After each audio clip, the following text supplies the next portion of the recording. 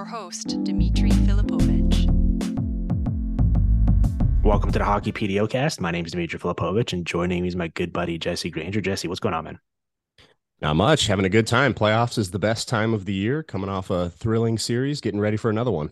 That's right. Yeah, we're coming off of Vegas's series win on Sunday night, where they finished the Oilers off in 6 games. And what you and I are going to do here today is we're going to unpack how it happened, what the Golden Knights did to give the Oilers problems, and maybe kind of do like a quick little look ahead. Now that we do know that Vegas will be playing Dallas in the West Final, we can kind of touch on that a little bit as some foreshadowing. But, I wanted to start this with, I want to do a bit of a mea culpa on the Oilers. We're going to focus this certainly from the Golden Knights perspective, but anyone that's been listening to the show knows I was very high on them. After the deadline, basically heading into the playoffs, I kind of framed a lot of my series previews through rounds 1 and 2, like through that lens. I just thought that after they acquired Mattias Ekholm, everything kind of fell into place for them, right? They looked different. The results reflected that. A lot of the issues that they'd had previously, and a lot of the concerns we'd had for why they kept falling short in the postseason appeared to be addressed, right? Like their forward depth was holding up better than it ever had in the McDavid era previously. With Ekholm there, they were able to sort of limit the minutes of some of their other defensemen and ride him and Bouchard much more than they had previously. And their 5-on-5 play had much improved too, right? For all the talk about how historically great the power play had been and how much they were producing there, in round 1, they went up against a really good 5-on-5 team in the Kings, and they dominated them, particularly off the cycle. And I was like, all right, well, if this is going to be the norm for this team, we need to really adjust accordingly in terms of our expectations. And then they run into this Vegas Golden Knights team in round 2, and pretty much every single one of those issues popped back up and got exploited and exposed by the Golden Knights.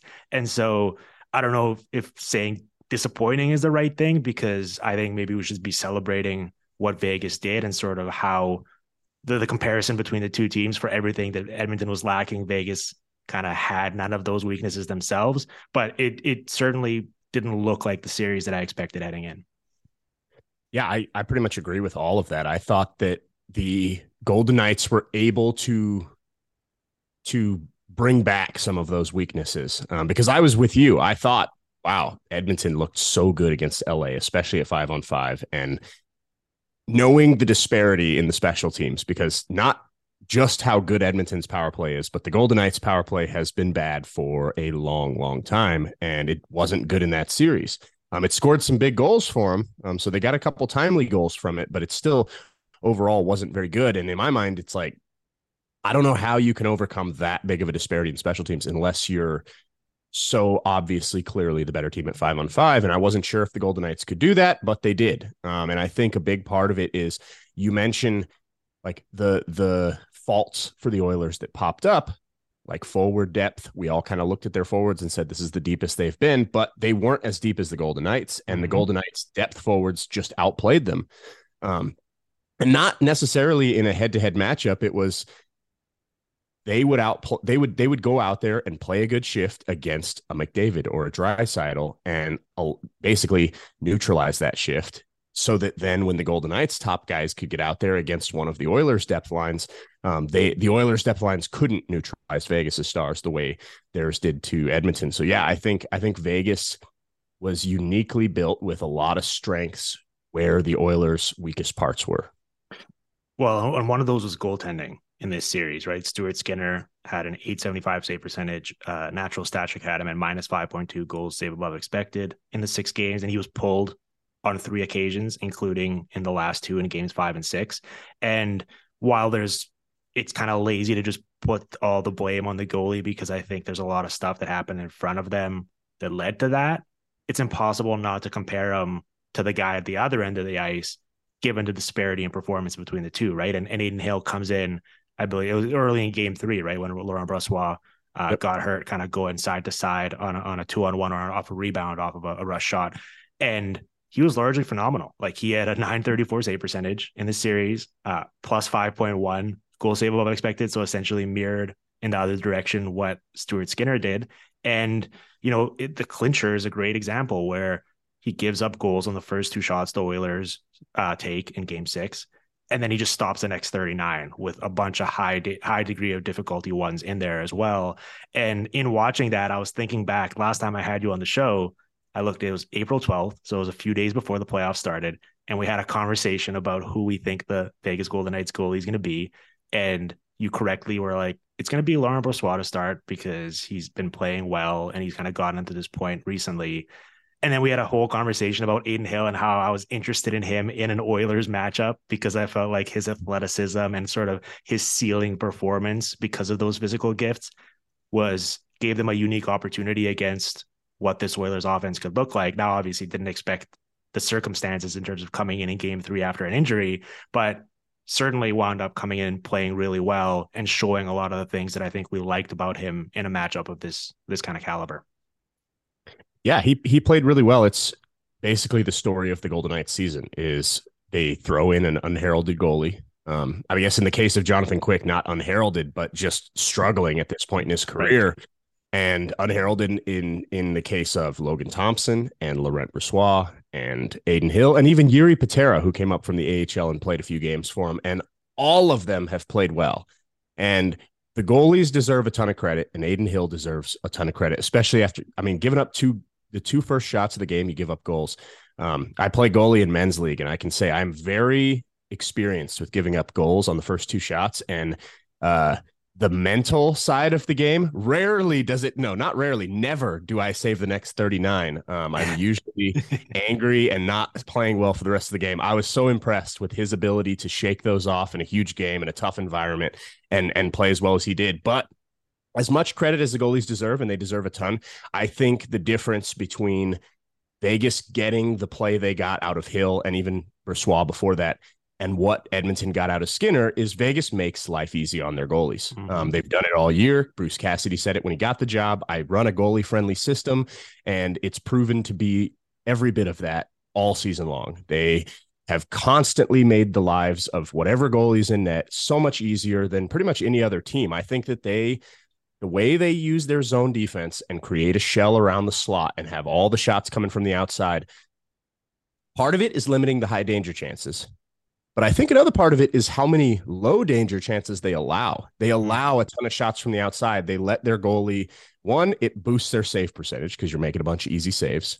2, it lets you feel the puck. It gets you some confidence. You don't feel like you're not playing in the game. Like sometimes your team doesn't allow any high danger chances as a goalie. You're kind of cold back there, and then suddenly it's a 2-on-1 and you give one up. It allows you to feel like you're part of the game, you're making saves, you're feeling the puck, and yet you're not being overextended. You're not being asked to make really, really tough saves. And then when you do have to make one, like the Ekholm shot in the slot that Hill explodes over to get his blocker on, he's ready for it. Meanwhile, on the other side, I think the Oilers, they don't give up as many shots. You look at the shots in Game 6, and it was like 22 for Vegas, I think, and 40-something for Edmonton. But they give up high danger ones when they do. And they don't make life on their goalie easy. Like you look at the third goal, I think it was, they double screened Skinner. Both of his own guys. There wasn't even a Golden Knights player in front of the net, and his 2 defensemen both screened him on the shot on Haig's blast. So it was the 4th goal.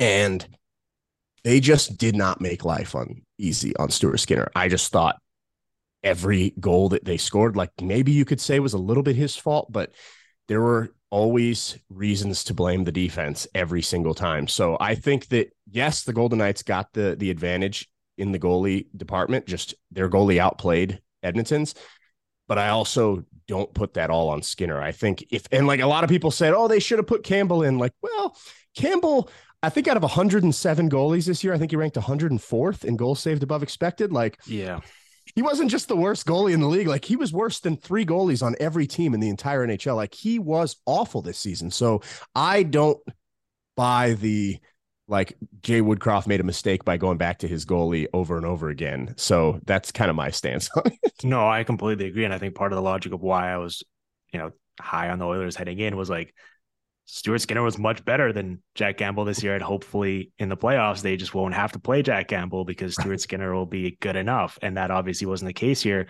That's a great point you make about Hill there, because I believe that for the 2 goals he gave up, right? One was like a McDavid rush shot and he just beat him. And then the other one was kind of like a play coming out from behind the net. It was a high danger opportunity. And so on the one hand, it's nice after that to get some low danger saves in you to at least kind of be like, all right, I've made more saves than I've given up goals against. We're off to a good start, right? At the same time, though, a trend in round two we've seen is that when it started snowballing, teams have really gone off the rails, right? Like some of these games have, and Vegas got the first goal in this one, so at least it was 2-1. It wasn't 2-0 right out of the gate. But we've seen a lot of these games, even in this series, all of a sudden you look up and it's 4-0, 5-1, and it's like, all right, this game's over. And then they make the goalie change. In this case, at least Hill like stuck around long enough to see it through and eventually give them the result that they got. So yeah, it's a little bit of column A, a little bit of column B, but for sure. On the 5-on-5 front in this series, Vegas won 15-9 in terms of 5-on-5 goals. And for me, the key battleground was off the rush. I was really curious to see how that would work out. I believe the even strength goals off the rush were 6-3 in this series in Vegas's favor, if I have that correct. And a fun stat I had for you is in the 4 wins that Vegas had, they combined for 52 5-on-5 rush shots. In the 2 losses, they had just 12, 6 in each game. And so I think that details to me sort of the differences in game environment and kind of the seesaws we saw in this series in terms of the back and forth, particularly in the first 4 games, and also how much success Vegas was able to have when they finally got out in transition and got on the move, and how they were able to attack the Oilers defensemen that way. Yeah, the Golden Knights have been this way for basically 6 years, where they don't score all that well with sustained zone pressure. When all 10 skaters are in the offensive zone and they have to cycle the puck around, they just don't find ways to score goals in those situations for the most part. They're excellent in transition. They have been for basically their entire existence. And when teams feed into that is when they're at their best. And like Jay Woodcroft, after every Oilers loss, the reporters would come in, they'd ask him about how the Stars didn't score, about how they couldn't get goals. He wanted none of it. All he wanted to talk about was the defensive miscues. And that's exactly what he's talking about, is we didn't defend them well enough in transition, and not just defending well, but managing the puck well enough to avoid having to defend in transition. The Golden Knights are so good in the neutral zone. You look back to that series 2 years ago when they upset the Avalanche after losing the first 2 games. They just shut Nathan MacKinnon and Mikko Rantanen down in the neutral zone and would not let them get speed, and they would force miscues that when you have a team as dangerous as Colorado or Edmonton, their players are flowing up the ice so fast. So when you do force the turnover, when you do force the mistake, you've got a lot of players on the wrong side of the puck for the other team, and you can take advantage the other way. And to me, this series mirrored that Colorado series so much, in that Mark Stone, William Karlsson, Riley Smith, Chandler Stevenson, Jack Eichel, all defended incredibly well in the neutral. And obviously the defensemen did a good job of keeping their gaps to allow those forwards to get in those lanes. But the forwards forcing mistakes by the defensemen in breakouts, and by the forwards trying to gain the blue line, allowed them to get into transition. And when you give the Golden Knights space, they finish. There were so many 2-on-1s for the Oilers that they didn't score on. And for a team that talented, you're not going to win many series if you're not finishing your 2-on-1s. Whereas the Golden Knights, when they would get a 2-on-1 rush, they would cash in on it. So I think that was a big difference in the series. And it'll be fascinating because I believe the Stars have scored more rush goals so far this postseason than any other team by a pretty significant margin. I think ESPN during last night's Game 7 flash, they had like 6 more or something than anyone else in the league. So that'll be a heck of a battleground there. I'm excited about that. But I'm doing a big preview coming up soon, so I don't want to step on the toes of that too much. But okay. On the other side, though, like they really just pummeled that Ceci Nurse pairing, and I think that's an important point for us to hit here that you can't overlook, because in Cody Ceci's 82 5-on-5 minutes, Vegas won that matchup 8-1. In the other 186 minutes, it was 8-7 Edmonton. And for me, what was strange, and we can talk more about coaching here and kind of transition to that, because I know we wanted to highlight sort of the disparity in what Bruce Cassidy was able to do here versus Jay Woodcroft. When someone's getting hammered to that extent, and this isn't like some sort of niche expected goal model or like something where it's like, oh, you have to go on the dark web to find out this metric that no one else knows about. This is pure goals being scored, and also just like from the eye test of seeing it happen before your very eyes. Generally, when the games or a series is going that way, and a player specifically is getting hammered to that extent, a coach, you'd think, would like take extreme measures to try and alleviate that pain, right? Whether it's making some sort of a tactical change or significantly shifting their usage. And in this series, not that he necessarily had too many options to experiment with, but Jay Woodcroft just kind of kept going back to that well. Like he didn't really seem to be able to do anything to stop that bleeding. And I think that's a bit of a failure, both in terms of the roster construction and also his own in this series. And I think that that's kind of a case in point of the difference between these two teams here, where that was a very exploitable weakness and Vegas just kept kind of pressing down on it, whereas Edmonton wasn't really able to do anything like that to them on the other end of the ice. Right. Yeah. And when you say that, you bring those numbers up, like you mentioned the eye test. In my head, I'm picturing Vegas getting to CC on the forecheck over and over and over. Like once they would get pressure on him, they would pin him up against the boards and win that battle. And generally a scoring chance comes shortly after. The Golden Knights have done this for both rounds in these playoffs. In terms of like Winnipeg, they got to their defensemen, pinned them against the walls, and were able to create chances off it. And a big part of it's Jack Eichel. Like I've been so impressed with him off the puck. And he was really good in that series too. So he's going to the front of the net. He was beating CC a lot. And when I think back to this series and I think about puck battles, because I feel like the Golden Knights winning puck battles was a big part of the reason they won. CC was on the wrong end of a lot of those. When I think back to it. So yeah, I do think that, and in terms of Bruce Cassidy and the way I thought the way he managed things when Pietrangelo got suspended was brilliant, because he had a tough decision to make. And honestly, he was waffling, because you look at the way he lined them up in morning skate the day of the game, it was different than what he decided to do at game time. So Pietrangelo goes out. He's their top pairing right side defenseman that's played next to Alec Martinez basically the entire season. The options were, do I put Nick Hague up there? Now, you're putting Nick Hague on his offside, the side he's not comfortable playing, against in a top pair minutes role with a player he's almost never played with. Like it's like 5 games he's played with Alec Martinez. That was what he did in morning skate. That's the way he lined up. And then you put Ben Hutton, who's your 7th defenseman, you plug him into the bottom pair with Whitecloud and call it a day.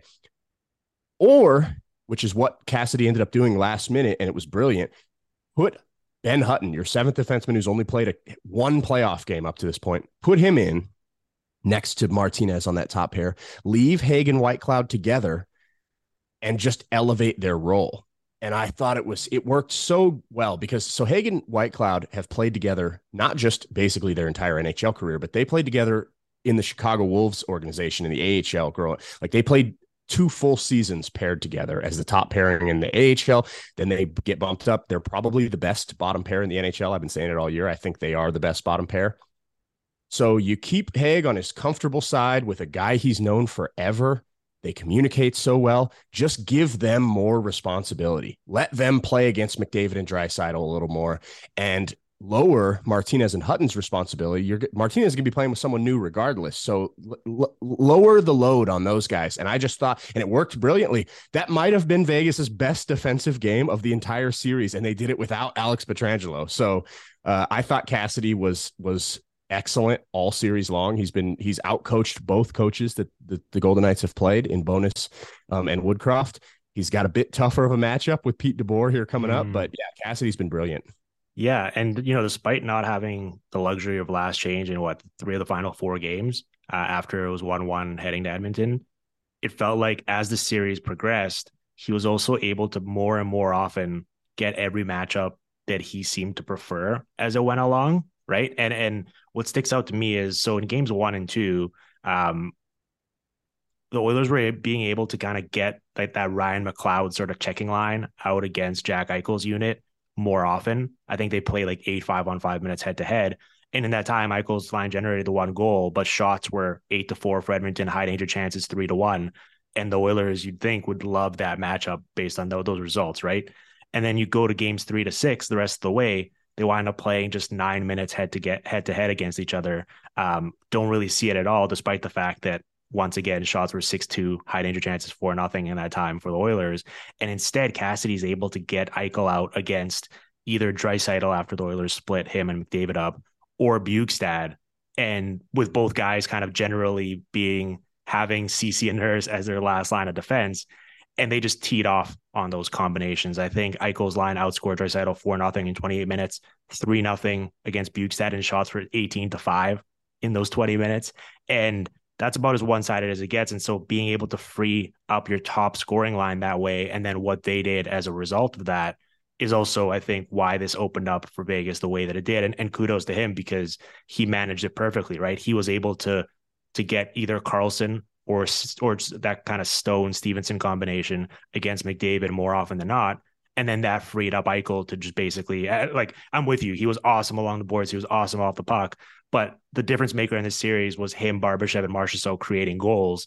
And they were able to do so, I think, in large part because of what their coach did to put them in that position. Yep, I totally agree. And I think a big part of that leads to that, and like you look at, you say like, well, Woodcroft had last change. Like, why is he not getting that matchup? I think the biggest reason was the job that William Karlsson was doing on Draisaitl and McDavid. The Oilers did not score a goal this series with William Karlsson on the ice against those two, which is incredible. And Woodcroft even admitted it after the loss in Game 6. We asked him about he was basically avoiding putting McDavid on the ice against Karlsson, and he said, well, that's the matchup that Vegas would like, so we were trying to not have that. And then Cassidy said, well, that tells you what they think about William Karlsson, that they're and it backfired on him, because Cassidy puts Karlsson out to start the game. Woodcroft says, okay, well, we're not putting McDavid out there. And then Connor McDavid ends up playing 5 minutes and 26 seconds in the first period, which I looked at that on the stat sheet during the intermission, and I was like, that's got to be a typo. Yeah. Let me go on the internet. Let me go on the NHL page and see what the number actually is. I could not believe my eyes. Connor McDavid played 5 minutes, and he scored the goal on the first shift of the game, his first shift. Yep. And then just didn't look in rhythm for the rest of the game. And back to the McLeod line, Woodcroft decided to put the McLeod line out there against Karlsson as much as possible, in order to have Draisaitl and McDavid away from Karlsson. So Karlsson's defensive efforts, and not just Karlsson, Amadio and Waugh and Smith, who played against that on that line, were excellent also. It wasn't just William Karlsson, but he's obviously the center, so he gets talked about the most. But the way they played against the Oilers Stars forced Woodcroft to put that McLeod line against them, just for no other reason, to try to get his stars going, to try to get Draisaitl and McDavid going. And that allowed Eichel to play against some more favorable matchups. So yes, I think when you look at the way these lines matched up, whether it was in Vegas or in Edmonton, Cassidy got the better of it. No, he did certainly. And I'm glad you highlighted Karlsson there. I mean, he had 28 minutes head to head, 5-on-5 against McDavid in the series, and not a single goal was scored. And the Vegas didn't generate anything themselves, but I think they'll take that trade-off, right? It's kind of like you're sacrificing yourself for the betterment of the team.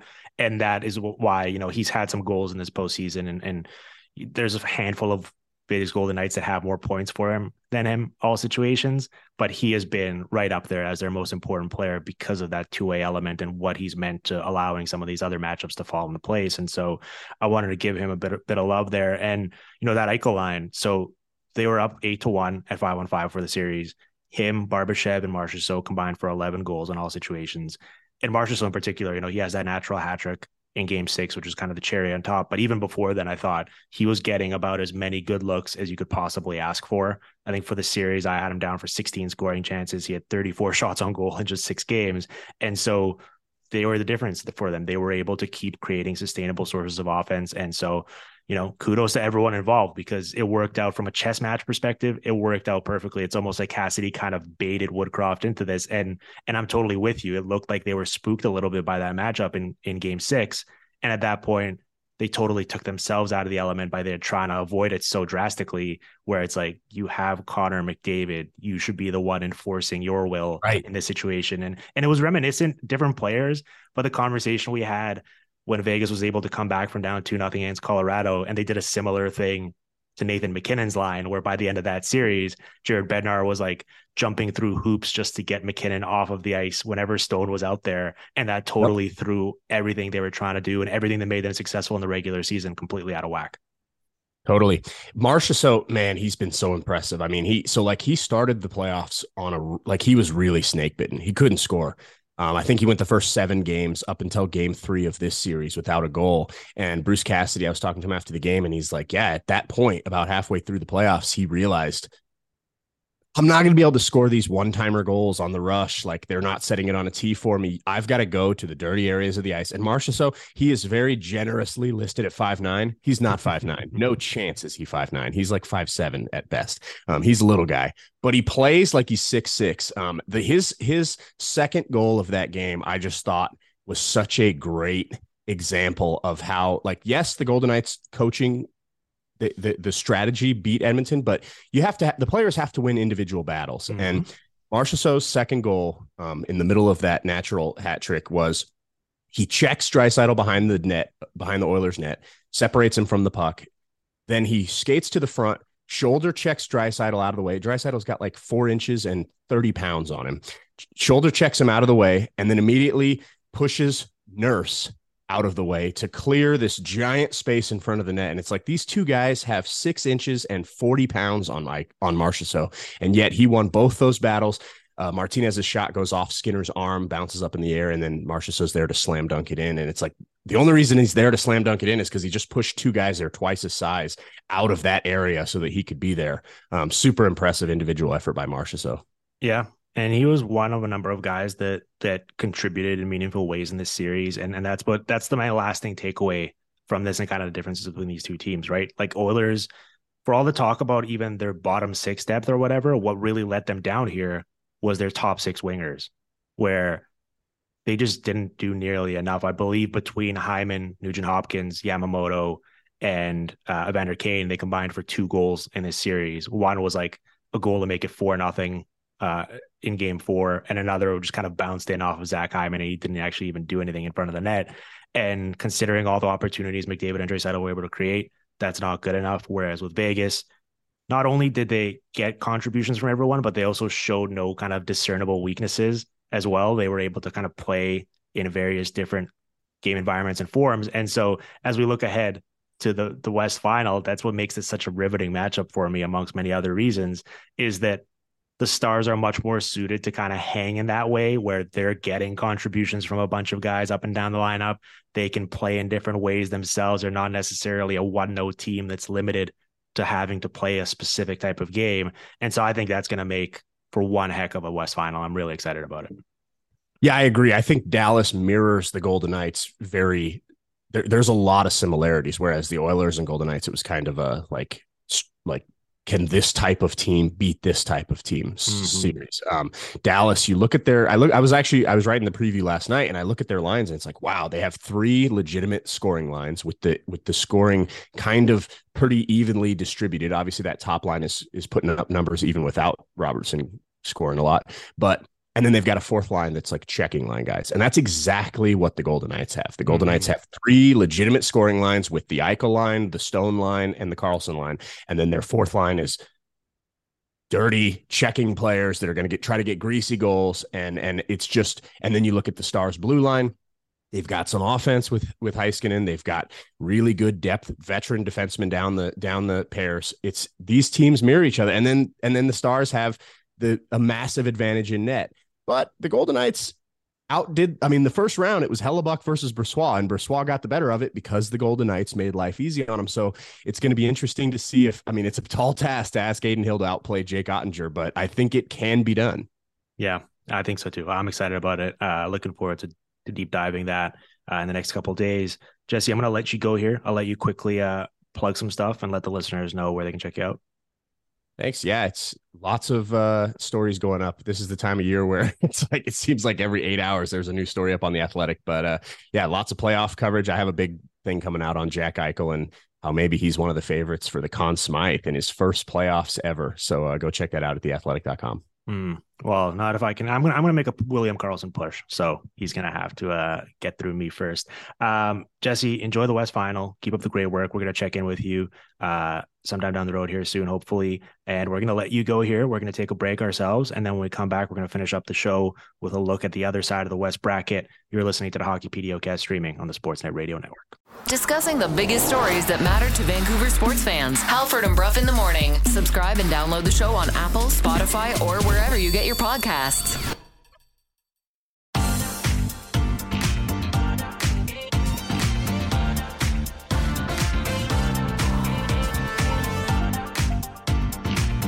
All right, we're back here in the Hockey PDO cast. We've replaced Jesse Granger with our pal Sean Shapiro.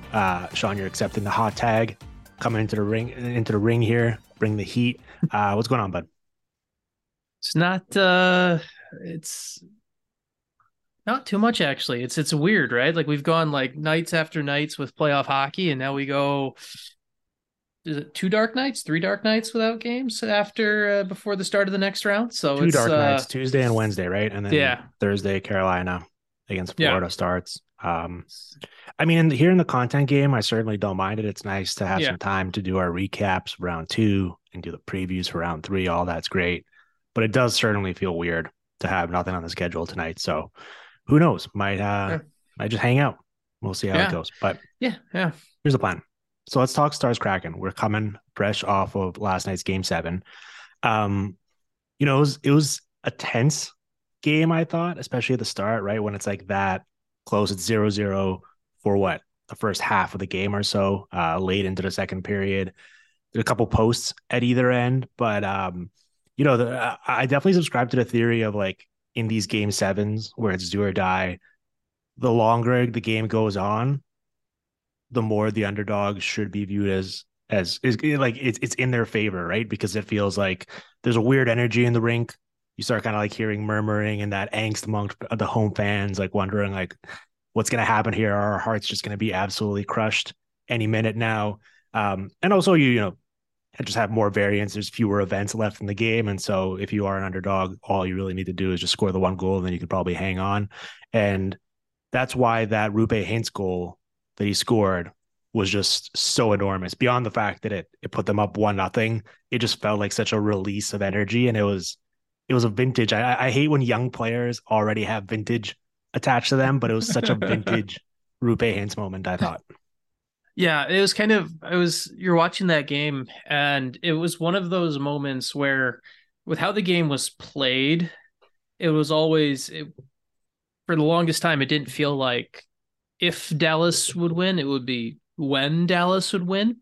But the longer it's 0-0, that when turns into that when starts to turn into ifs, if that makes any sense, right? Like the longer it's 0-0, the longer it becomes, well, maybe the Seattle forecheck creates a weird goal. Maybe a shot takes a weird bounce. Maybe you get this and maybe it's Grubauer's night. And the Hintz goal kind of settled things back to the norm of the game. The score at least started to reflect the fact that Dallas was controlling possession. They were the better team.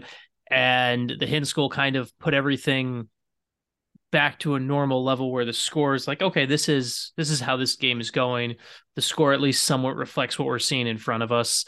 And definitely had that impact. Watch it on the Stars. Definitely had that impact on them. Some of the uneasiness that we could have potentially crept in a little bit more didn't. Mm-hmm. And it was, and it was also, you're right, vintage Roope Hintz. I mean, I liked watching that game, and if you like screen grab it, it's kind of one of those like Jamie Alexiak has like one of those like one of those movie moments where it's like you're probably wondering how I got here, like right there, like right when the puck's kind of like when he's struggling to control it and Hintz is like 6 feet away. Like I'm sure he's had that experience in practice many times in the past. Exactly. Yes. So that was that moment. Obviously, it's where the series kind of ends right there. Obviously, I know Seattle scores late in the game, and Wyatt Johnson, and you need the second one to make it 2-1. But that moment right there, that's the one where that made sure the team that was deserved to win last night won. Yeah. I mean, I feel for Alexiak because on the replay, it looks bad, right? It's like, oh, what a boneheaded mistake by him. But then you put yourself in those shoes and you just have this maniac flying at you a million miles an hour. And it was vintage because he rushes at him, he pokes it away, and then just moving at an extreme speed downhill, just rips it past the goalie. And it was also like such an infusion or shot of adrenaline as well, right? And, not that this affected the home crowd, obviously, because you have your own sort of energy and excitement there. But as a viewer at home, just hearing Bob Wischusen's call of it was also amazing, right? Because it reflected the kind of the moment where the buildup in energy and the excitement and then the release. And so it was a perfect moment, and it was really cool. And avoiding going into that second intermission where you're like, all right, it's 0-0 and we're going into a third period. This is a very scary situation where anything can go wrong, as you alluded to. Avoiding that as well was huge. And in that game, it really felt like the Stars gave the Kraken some of their own medicine, right? With that like swarming defensive effort. There are a number of times where they caused with their forecheck a turnover behind the net and then quickly whipped it out front and got a good scoring chance off of it. And they just didn't give them anything all game. In the 52 5-on-5 minutes that were played, the Kraken generated 17 shots, 1.3 expected goals. And I had the scoring chances at 19-6 for Dallas before they pulled Grubauer and kind of mounted a late spirited comeback towards the end there. But it was good to see that it was a well-earned win. And it was also a reflection of the series as a whole, right? Because you look at it now, we have the snapshot of these 7 games, and there were a bunch of twists and turns in terms of goalies being pulled and exchanging blowouts and stuff. At the end of the day, each team scored 26 goals in this series.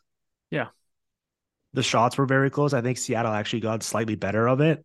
But then if you look at it, the high danger chances, all the scoring chances were so far in favor of Dallas, and that's kind of also become a trademark of theirs over the past couple of years. But even this year under Pete DeBoer, where the quality they're able to generate of their shots is always going to be significantly higher than just the raw shots, and that was the case in this series, and that was certainly the case in this game as well.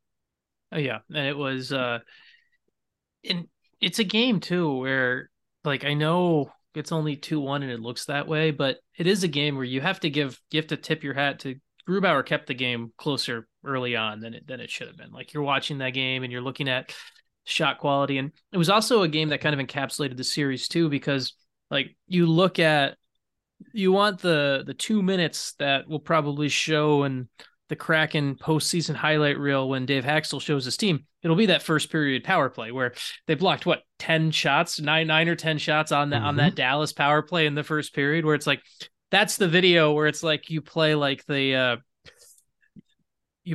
epic like music score or whatever. Yeah. Like this is like crescendoing towards Brandon Tanev throwing his body around. Yeah. Yeah. Like, this is what we're all about. This is like, that will be like in like Kraken TV commercials next year of like the team putting the body on the line and everything like that. And it just, the series kind of, the Kraken worked hard. They built a team that has reached higher heights than an expansion team is supposed to. I know Vegas changed the kind of what everyone expects with expansion teams, but in reality, you're not supposed to be in this spot in year 2. And part of it is Seattle built a team that works hard and does and comes at you this way. And so it was a good encapsulation of the entire series, and the better team advanced. And I think at the end of the day, that's what we're trying to get with these best of 7 series. Yeah, Sean, just so you know, though, Kraken don't reach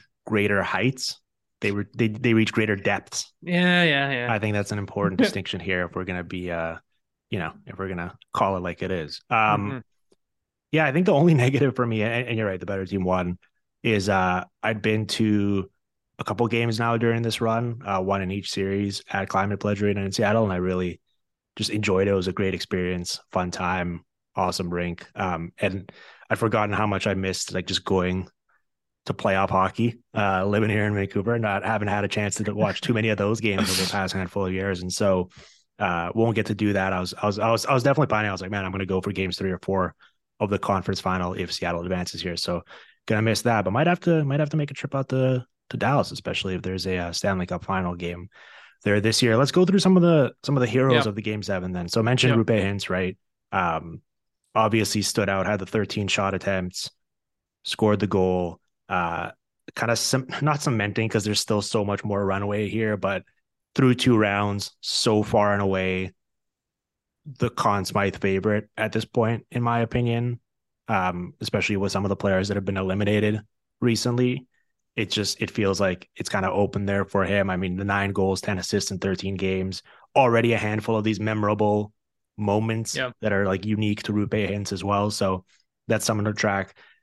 We can talk about Miro Heiskanen here as well. I don't know if you have any other notes on Hintz, or we can move on to Miro. But I think both Yeah, guys, I mean, because the Hintz, depth is a story certainly, but I think the role those two guys played, particularly with the season on the line, should not be glossed over. well, yeah, and I think Hintz, it should be noted too. Like you talk about his performance is so great and vital and important and everything like that, but it's also um it was needed with, and we've talked about, and you look at Jason Robertson, he started to find a little bit of it, but Jason Robertson doesn't score in that series. And the fact that, so without Rope Hintz was doing the heavy lifting by necessity as well, because he had to kind of step up in a space where the guy who had 109 points in the regular season didn't look like that guy. And I think that's important. I mean, I did find it a little bit funny. It's just people are talking about like, oh, well, Hintz is right up there with the Edmonton guys when it comes to scoring and everything like that. And it was never also followed up. Oh, by the way, those guys are out of the playoffs now. Like those, like it's, I do think we should make a quick note of the past 5 Stars games. Have now the game-winning goal has been scored by someone who lives in the Pavelski residence. I think that's I know they can't when you look at Conn Smythe voting and things like that, I'm not sure how being the Just landlord, the Pavelski household. Yeah. Yes, the Pavelski household has that's 5 straight games of the Pavelski household scoring the game-winning goal. So that's important. And obviously, I mean, Heiskanen last night, that's another difference in that Dallas-Seattle series, right? Where we saw how disheveled Dallas got when he got hurt and left the game. And as good of a Seattle story is, and I like the depth they built on their defense. It's a really good defense for a second-year team. They don't have anyone like Heiskanen. That's the difference. And he played, 32 minutes or whatever last night. And it's, wow, Dallas, it's become... So it is. I have very few teams do have a Miro of their own, right? Yeah. But yeah, 3207 last night. These are I tweeted this, but these are his ice time totals in this series in games where he actually played the full game and didn't leave after having his face broken. 28-57, 25-59, 31-02, 28-51, 34-54. So quite the workload. And a couple defensive plays in game 7 in particular that I noticed and I thought the broadcast was awesome, particularly the play-by-play. Yeah. So this isn't unique to them, but he makes it look so easy sometimes. And like these little plays where a Ryan Donato or something would take the puck into the zone and then quickly have his time and space taken away to the point where he just gets like sealed up against the boards, and then Suter or whoever the Stars player around there is can just basically come and just take the puck for themselves and then break it out or pass it to someone else. And it's just like immediately got removed in the cleanest way possible by Miro. And he does that a handful of times and makes it look so easy that the commentator almost doesn't even note it. It's like if they're just having a conversation about some other anecdote or something, they don't stop to be like, oh, what a play there. It just kind of keeps going with the play-by-play call. And the way he does it, it's almost, I think, left in the wrong hands. A lot of these plays could go wildly differently, but we just never get to actually see the other team turn it into what it could have been because he stops it at such an early point in time in the sequence. And so I wanted to note that because it's a joy to watch. Anyone that says defense is boring has clearly never watched Miro Heiskanen do his thing. It's like watching it's like if you really wanted to like watch an NFL Sunday game and ISO on like, I don't know who's like a top cornerback in the league right now, like a Stephen Gilmore or something like that. I'm far from the NFL expert now, so if someone who's could give me a better example than that. But if you wanted to ISO on one of the best cornerbacks in the league and just see how they basically position and take out a top receiver, like it's what Heiskanen does throughout the entire game. It's impressive. And he is someone who, yes, you and I have both watched a lot of Dallas Stars hockey. You really appreciate it there. And I think it's something that, unless you watch the Stars a lot, you sometimes miss it because you can think that's coincidence that the guy ended up there. But then you watch this team over and over again, you realize how much Heiskanen really, just by the way he skates, plays to death. It's impressive. Really cool. I'm really excited. I'm starting to fire myself up for this West Final. I think he's going to be awesome. I think it is very deserving of determining who the Western Conference representative is going to be in the Stanley Cup Final. And I've seen some takes so far that are like, what a disaster for the NHL this is. I don't care about these teams. And I'm sorry, that just says more about you than it says about this series. Like, that just, you clearly have not been paying attention. Then you're probably just following on Twitter and like watching team accounts tweet little clips or something, because I don't know how you can watch these teams and not be really excited about not only the on-ice product, which I think is going to be really fun and played at a super high level that's aesthetically friendly, but also just the storytelling, right? It's like, oh, how do you market these teams? I don't know. Pick one out of a handful of very easily marketable storylines, from Pete DeBoer going against his former team. Yeah. Evgeny Dadonov, the way he was discarded, playing a big role now for the Stars team against his former team.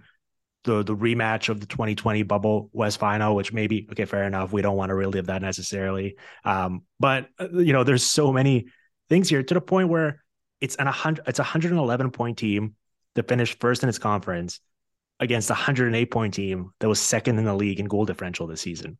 Like, these are two elite teams. This isn't like, oh, these scrappy underdog story of two wildcard teams that are lucky to be here. These were arguably the two best teams in the Western Conference this season, and now they're playing for the chance to move on to the Stanley Cup Final.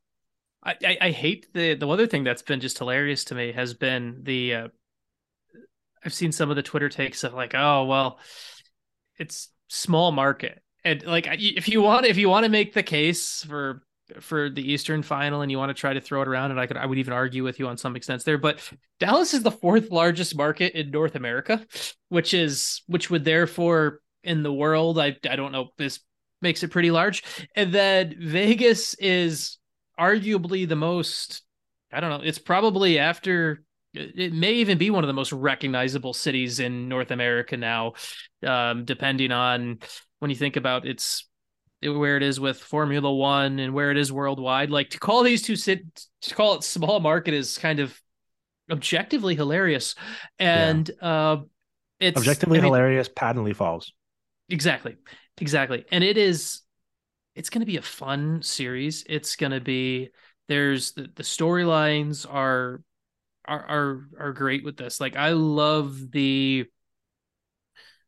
from a Vegas perspective, and I know Jesse, you and Jesse probably already talked about this, but like the Jack Eichel conference final, right? Like, this is we get to see Jack Eichel in the conference final. We get to see the Stars are the like quintessential. I know Joe Pavelski is always going to, we've talked about Pavelski, but Pavelski is always going to be the quintessential old guy without a cup because of, but we're looking at, and I'm working on something right this for the magazine down in Dallas right now, D Magazine, working on a story about that, where the fact that we're getting this far and we're talking about, we're missing, Jamie Benn's not the storyline, right? Jamie Benn is kind of the background character because of where he is in his career and everything like that. But where I remember, and obviously having covered the team, I covered it more closely than many other people. I remember the end of that 2020 bubble run where there's that viral video where my good friend Jeff Totes was the videographer for the time, where he captured the video where after the Stars lost that game 6 to the Tampa Bay Lightning in the Edmonton bubble, the entire team's out of the locker room and Ben is still sitting there in just full pads, just completely broken down. Like, this is Jamie Benn's, he's getting his chance to get back there again, probably much sooner than a lot of us would have thought and expected. So there's so many great stories about this, and it's going to be a fun series. The hockey's going to be good. And like, these are two teams that aren't going anywhere. Like, you look, like Wyatt Johnston scored the game-winning goal in the last series. He's not going anywhere. We've seen how Vegas continues to build and reload and everything like that. This is this is not supposed. This is going to be part of the norm going forward. And that's. I love how angry. I don't know how many years of angry Dallas. How many angry columns we can get of Vegas is the most northern team in the Stanley Cup semifinals. Like that's. Well, I just think it's going to be such a more fun series to watch, just purely in terms of the product as well. Like the Stars team is just so much more fun than that version that made it far. And you mentioned Ben there. How about Tyler Seguin getting to play in a series with like a functioning body after what he went through last time, right? Yeah. So, the storylines are amazing. If you as a person of the not you yourself, but as a media member, if you can't market this as a league, if you can't promote it, then that's on you, and you need to reflect on why that is, because it's very easy to promote this and get excited about it. That's what we're doing here. I'm fired up about it. I'm excited to do this.